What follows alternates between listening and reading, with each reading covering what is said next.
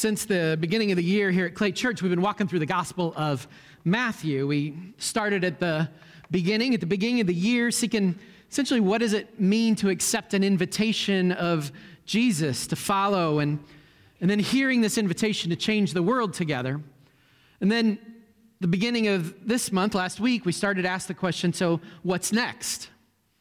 And as we asked that question, we realized that perfect place to go in the Bible is the Sermon on the Mount, because that's what happens next. Jesus takes his followers who had to have that question about what it meant to be a follower, and he takes them up on a hill and he begins to teach in what we know today as the Sermon on the Mount. Now, last week, we covered the Beatitudes, a little different than the comic on the screen. They were blessings, right? They were blessings given to the followers of Jesus. It was like, if you live in the way of Jesus, these are the blessings that await the people of God. These are the blessings that await you as you build this kingdom that I'm going to teach you about. You might remember last week, we said that Jesus began his teaching not with a set of rules to follow, but with an invitation to live in a way of blessing. Right, a way of humility, of lamenting and mourning what's broken in the world, of seeking right relationship with each other and with God, of seeking peace and seeking God no matter what the world said. This is the way of blessing that Jesus introduces. But Jesus' teaching, it didn't end there. And so today we're scheduled to hear the next portion of the Sermon on the Mount. And I'm just going to say up front, this next portion, it has some challenging stuff. We are going to hear about anger and divorce, and we're going to hear about lust and adultery and swearing. In fact, even as I say all that, we're also going to hear about being a light to the world. Anybody just want to stick to the light to the world part? Yeah, some hands are going up. So yeah, maybe we'll just do the light of the world part and just like I don't know. We'll see where the Spirit leads. Would you pray with me? God,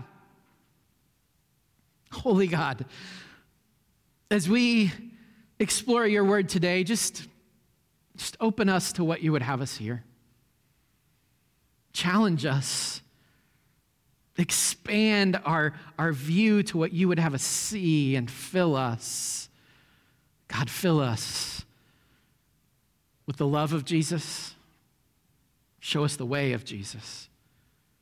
In Jesus' name we pray. Amen. You are the light of the world. After the Beatitudes, that's what Jesus says next. You are the light of the world. And then he says, a city on a hill cannot be hidden. The picture on the screen right now is taken from Jordan. I think I've shared it before. It's taken from the Jordan side of the Dead Sea, looking out toward Jerusalem. And what you see in the background, the city on the hill that's lit up at night, is Jerusalem. As Jesus gathered with his followers, they would have known Jerusalem. They would have known that the temple was there. They would have known that on the high holy days, the temple cauldrons would have been filled with flame on top of the hill, on top of the city, on top of the temple, and that glow would be seen for miles around. When Jesus says, you are the light of the world, he's saying you, my followers, will become what the temple is now to those who seek to know God's presence. For the people to know God, you will be a light to them. You must be a light to them. That sounds pretty good, right? Like, I want to be a light to the world. I'm a light to the world. Most of the time. Sometimes. Are we? Do our lives add light to the world? Do they show light to the world? Because before we're sure that we're the lights, before we're sure that we've got it all right, we might want to pause and realize that the Pharisees thought that they had it all right. The Pharisees thought that their interpretations of the law were perfect and they were living by those. And those who didn't follow their way were to be judged and condemned because their way was the right way. And Jesus, later, he's going to have some pretty harsh words for them. But right now, he's talking to his followers. right? And after telling them to be the light, he then begins to share some teaching about the law. And so if we want to live into the light of Jesus and be a light to the world, we too probably ought to hear these teachings of Jesus, challenging though they may be. And we're going to hear these words, and I'll just admit, there was a part of me that said, maybe I just pull out a little portion of this, because there's a lot here in this next passage. But the reality is, Jesus didn't put the word out there and be like, hey, pick and choose the ones you want to preach on, or pick and choose the ones you want to hear. Jesus laid all of this out, at least in Matthew's telling, all of this out in one sitting. So it's a lot, but let me just read this next section of the Sermon on the Mount. We're gonna start in Matthew 5, verse 17. Jesus said, "Do not think that I have come to abolish the law or the prophets. I have not come to abolish them, but to fulfill them. For truly I tell you, until heaven and earth disappear, not the smallest letter, not the least stroke of a pen will by any means disappear from the law until everything is accomplished.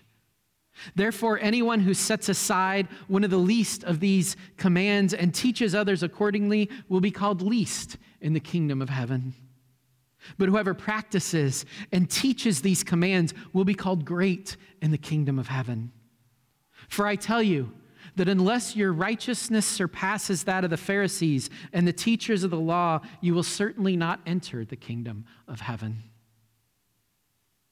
You have heard it was said to the people long ago, you shall not murder, or anyone who murders will be subject to judgment. But I tell you, anyone who is angry with a brother or sister will be subject to judgment. Again, anyone who says to a brother or sister, Raka, is answerable to the court. And anyone who says, you fool, will be in danger of the fire of hell. Therefore, if you are offering your gift at the altar and there remember that your brother or sister has something against you, leave your gift there in front of the altar. First go and be reconciled to them. Then come and offer your gift. And settle matters quickly with your adversary who is taking you to court. Do it while you are still together on the way, or your adversary may hand you over to the judge, and judge may hand you over to the officer, and you may be thrown into prison. Truly, I tell you, you will not get out until you have paid the last penny. You have heard that it was said, you shall not commit adultery.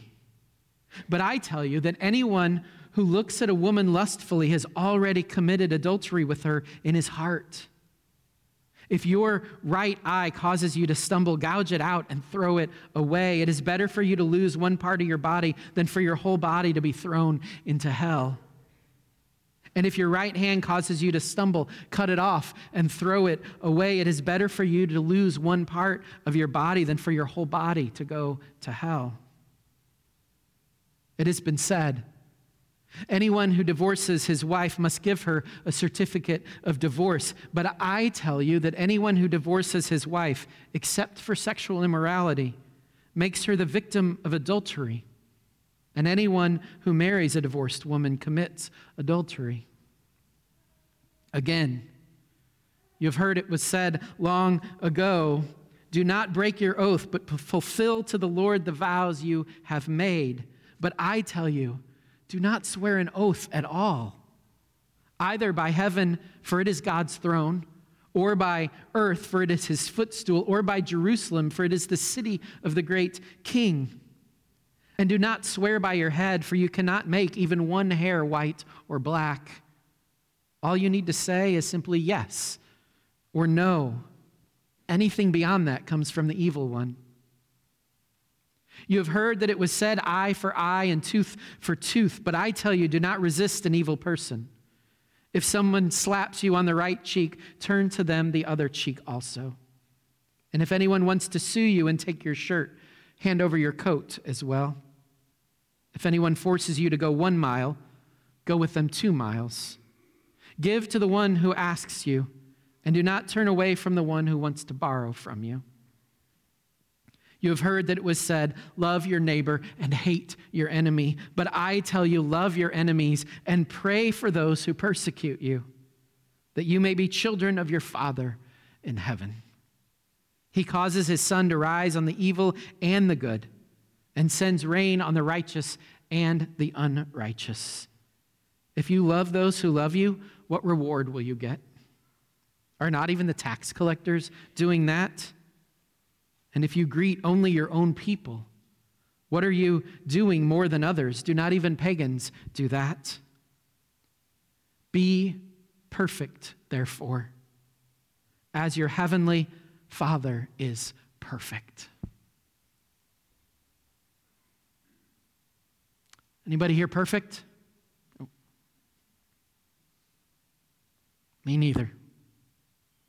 I think I've called people raka or fool like 2 or 3 times this week. Hasn't been good. Right? And this, anybody else? Has anybody ever called anyone a fool? Okay, making sure I'm not the only one.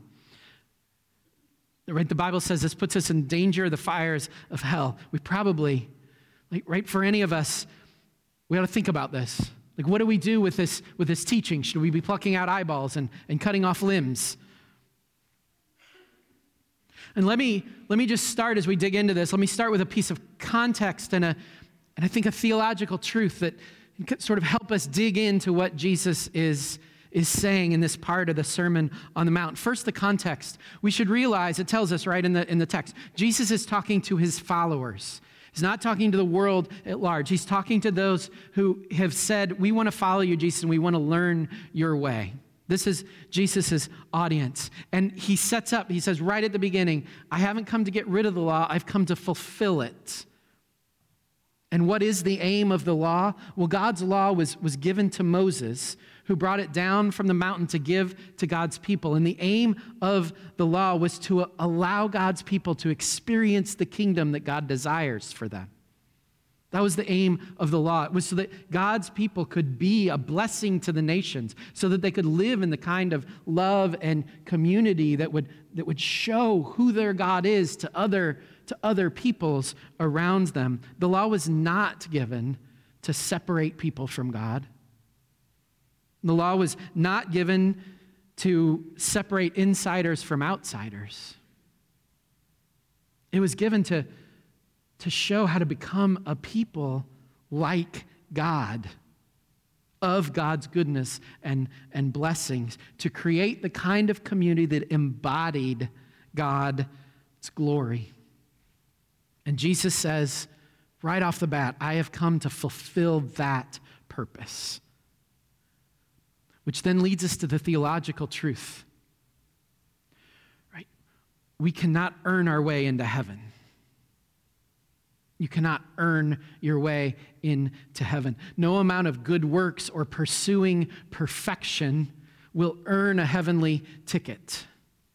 Jesus is later going to assure his followers that the way to life eternal is to believe in him, to accept the grace and the love that he offers, to follow in his way, to give one's life to follow him. That, he will say, is the way to salvation, not perfectly following some code. We can't earn our way into heaven with good works. This means that what Jesus is doing in the Sermon on the Mount is not offering a prescription for salvation. This teaching does not mean that if you are divorced, you're not going to get to experience the kingdom of heaven. This teaching does not mean that any mistake you make damns you for eternity in hell. As a pastor, too often I hear stories of people who are either, thanks be to God, coming back to the church, or who don't want to have anything to do with the church because they've been hurt and felt like they were judged as going to hell. People who've said, right, I got a divorce and the church treated me as though there was, like I was a plague, that there was something wrong with me. I wasn't welcome there anymore. Or I had a child out of wedlock And I just felt utterly judged by the people of the church for the decisions that I had made. People who have felt like I didn't live up to their checklist, and so I didn't have a place or a space in that community. Too often, I think the Bible has been presented as a checklist of things that we, like it's like, I haven't done that, and I haven't done that, and I haven't done that, so I get to go to heaven. And the damage that has inflicted on people is painful to see, and I just want to scream, no. Like it's wrong. That's not what Jesus was talking about when he taught. And starting here with the Sermon on the Mount, we who have sins that we're all wrestling with, right? We're offered to just see a better way. The Sermon on the Mount is not a prescription for salvation. It is an invitation to embody the kingdom of heaven together. To admit that we all come to this place with sins in our lives, and we're all seeking to find that way together. With that context and that theological truth, it would be fantastic now to pull apart everything that we just heard from Jesus today, like step by step. It'll take, anybody have 7 hours? I think I can get through it all in 7 hours. Anybody 7 hours? No hands up. Some of you have like Super Bowl plans, or I think there's a Notre Dame women's basketball game today. There's all kinds of things happening. So in your life guide, there are scriptures today, and they will walk you step by step with a question for each of these teachings of Jesus. I hope you'll take those with you. You can also, if you sign up for our app and turn on notifications, you can get those updates daily as well. Today, though, I just want to unpack a couple of these with this context so that when you read the Sermon on the Mount, you can kind of use this as a model for your own learning, for your own reading. Seek what Jesus is saying to you. So let's start with anger. Anybody here ever get angry? Hands up if you get angry. Okay, good. Anybody whose hand is not up, if you'd come up right after worship, I'd like to talk to you about like ways we could teach everybody not to get angry. Anyone ever here call somebody else a name? Okay, yep, good. All right. It's really good that you put your hands up there when I did. Any of us who get angry or have sometimes called somebody a name, we should hear this teaching of Jesus. You have heard that it was said to the people long ago, you shall not murder, and anyone who murders will be subject to judgment. But I tell you, anyone who is angry with a brother or sister will be subject to judgment. Again, anyone who says to a brother or sister, Raka, is answerable to the court, and anyone who says, you fool, will be in danger of the fire of hell. Now, the law said you're not supposed to murder somebody. And most people were probably saying, yeah, I haven't murdered anybody. I've been this close, but I haven't murdered anybody. Right? Very few people go that far. And that's what the law of Moses literally said. Jesus says to his followers, the point of the law isn't just to keep from committing murder. It's to examine every part of your life and ask the question, is this bringing life? Or is what I am doing, is the way I'm reacting, bringing destruction and death to the world around me? Right? When we harbor anger and let it build, when we take our anger out into the world and spread it and tell others about how angry we are instead of dealing with the issue with the person we might be upset with, we bring death to relationships, and we bring death into community, and we bring hurt, and we bring pain. Right? The question isn't whether you're going to get angry. Anger is a human response to stressfulness. The question is what we do with our anger. That's where we're subject to judgment. The question's what we'll do. Will you let your anger destroy? Will you walk away and give up on a relationship without even trying because you're so angry?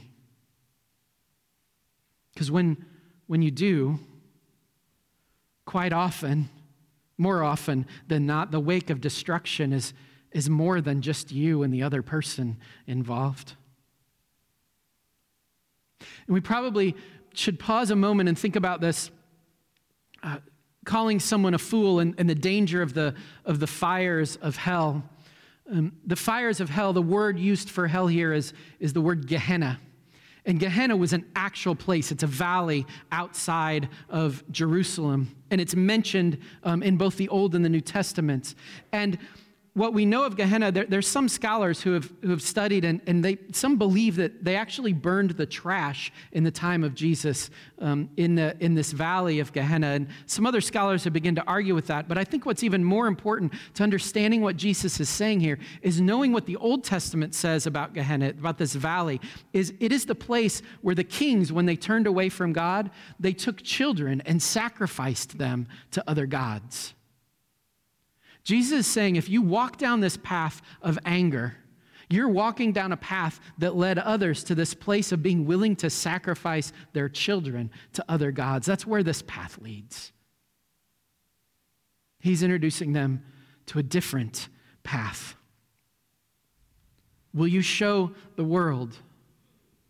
Will you show the community around you that you live in the way of the God of grace, forgiveness, and love, a God who has the power to overcome differences, a God who has the power to reconcile even the most broken of relationships? Will you show people that God? Will you embody the way of Jesus? The next time you feel really angry, maybe you can just pause for a moment and ask, is my response going to show the world destruction and lead to the death of relationship or hope? Or is my response going to show people that I'm part of a community that believes in the kind of love that can move past the anger to grace and hope and reconciliation and goodness? Will my response show the love of God? We're going to look at one more teaching this morning, another one that has been a struggle over time, inside and outside of the church. Jesus says in Matthew 5:31-32, it has been said, anyone who divorces his wife must give her a certificate of divorce. But I tell you that anyone who divorces his wife except for sexual immorality makes her the victim of adultery. And anyone who marries a divorced woman commits adultery. Now, in the time of Jesus, there was an ongoing debate between leading rabbis of the time about the grounds for divorce and what should be the grounds for divorce. And we know from other documents on those debates that there were those in the Jewish community, Jewish men, who said you could just divorce a woman. Women were seen as property. You can divorce a woman for any reason that you wanted. You just had to get the certificate done. It didn't matter that you had a good reason. In fact, there's one document that shows that there was a rabbi who was saying it was okay as long as you had something, so even if your wife burned the bread, you could divorce her. This is the world that Jesus is speaking into, right? And any divorced woman at the time, it's a patriarchal society. So if a woman was divorced and moved out of the house, unless her family would take her back, there wasn't anywhere for her to go. There wasn't any means of supporting herself. Likely would live on the outskirts of town as a beggar, a difficult life. The law, it provides a way for divorce, the certificate of divorce. Jesus acknowledges that, but then he says something else. He says, essentially, the intent of God's law is not simply to make divorce another tool of men to take advantage of women. In fact, if we put this together with what Jesus says about lustfulness, it's all about not making women simply objects or objectifying women. It's about relationships and building a community where relationships matter. The intent of God's love is whole, committed, loving, caring, mutually respectful relationships. And then we should notice what Jesus says. This gets misinterpreted a lot. he doesn't say that the woman is guilty of divorce. He says, or of adultery after a divorce. He says that the man who divorces her, think man who divorces her for no good reason, is then guilty of her adultery. Right? The man who divorced her is responsible for both her actions and anything that happens in her sphere of life after that. This isn't casting judgment on those who get a divorce today because of abuse. This isn't casting judgment on those who get divorces because they've tried and it's healthier for their children and their family to get a divorce because of irreconcilable differences. Jesus doesn't stand in judgment of women who divorce and remarry. Jesus calls people, particularly men, to care for their spouse, to honor their vows, to remain committed, and to consider how breaking those vows, being dishonest, using divorce for selfish reasons, spreads pain and hurt beyond any one individual. Right? This, again, it isn't about personal salvation or individual judgment. This is about the kind of holistic and loving and real relationships that will model to the world the love of God. Will we be kingdom builders in all we do and how we handle God's law? Will we be kingdom builders? This is Jesus' question at the heart of the Sermon on the Mount. This part of the sermon is as challenging as it is. It's an invitation to reflect on our relationship with others in marriage, in how we treat one another and how we deal with conflict, to examine all of those relationships and just ask ourselves, are these relationships that are building community or destroying community? Are these relationships that embody God's desire or tear down the kingdom of heaven on earth? Richard Rohr has this great book on the Sermon on the Mount. It's called Jesus' Alternative Plan, and near the end he writes this. He says, the motivation for all morality and religion is the imitation of God, who is love. When religion bases itself in fear, duty, honor, a need for law and order, a need for superior self-image or group cohesiveness, it is corrupt. Right? We won't experience the kingdom of God or the kingdom that God desires for us by holding the law over others and judging them by it.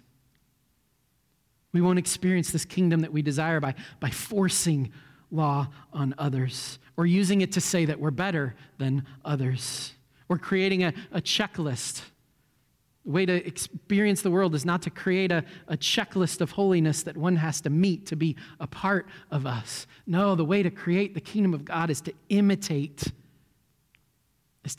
God, to live in the way of Jesus.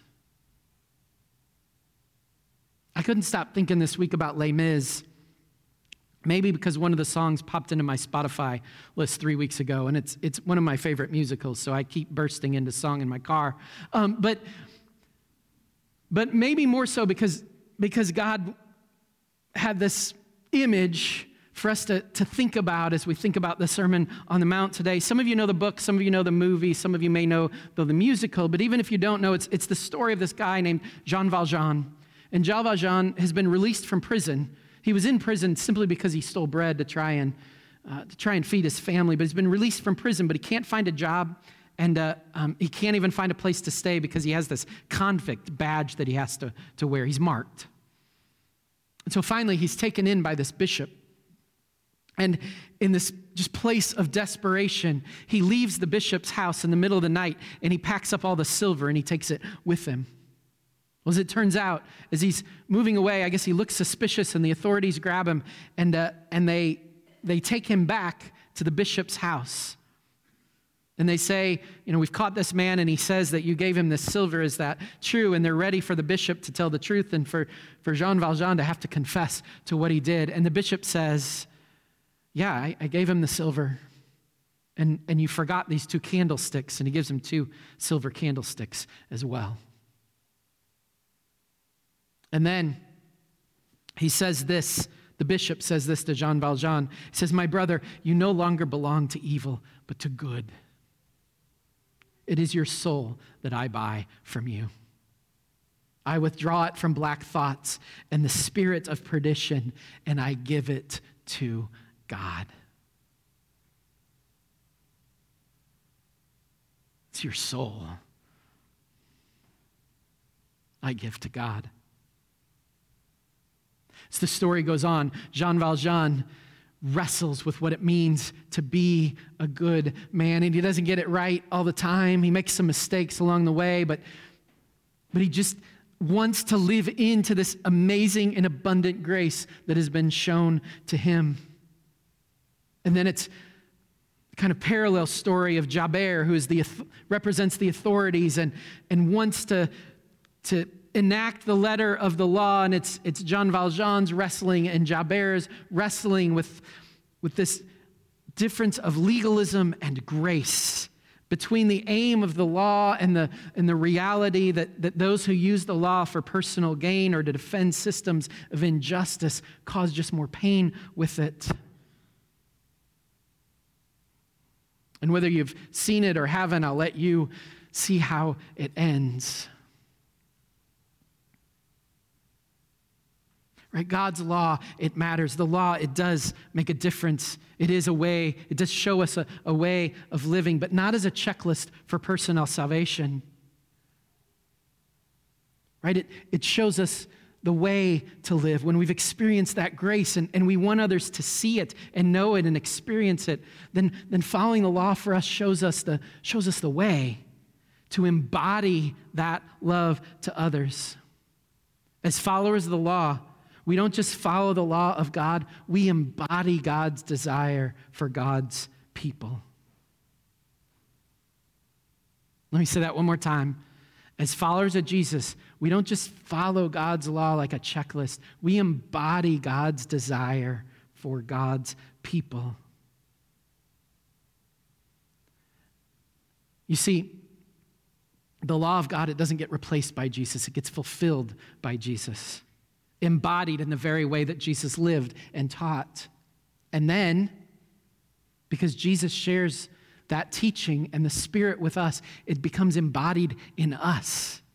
And I don't know about you, but I find that like amazing and incredible and terribly daunting and incredibly freeing and scary all at the same time.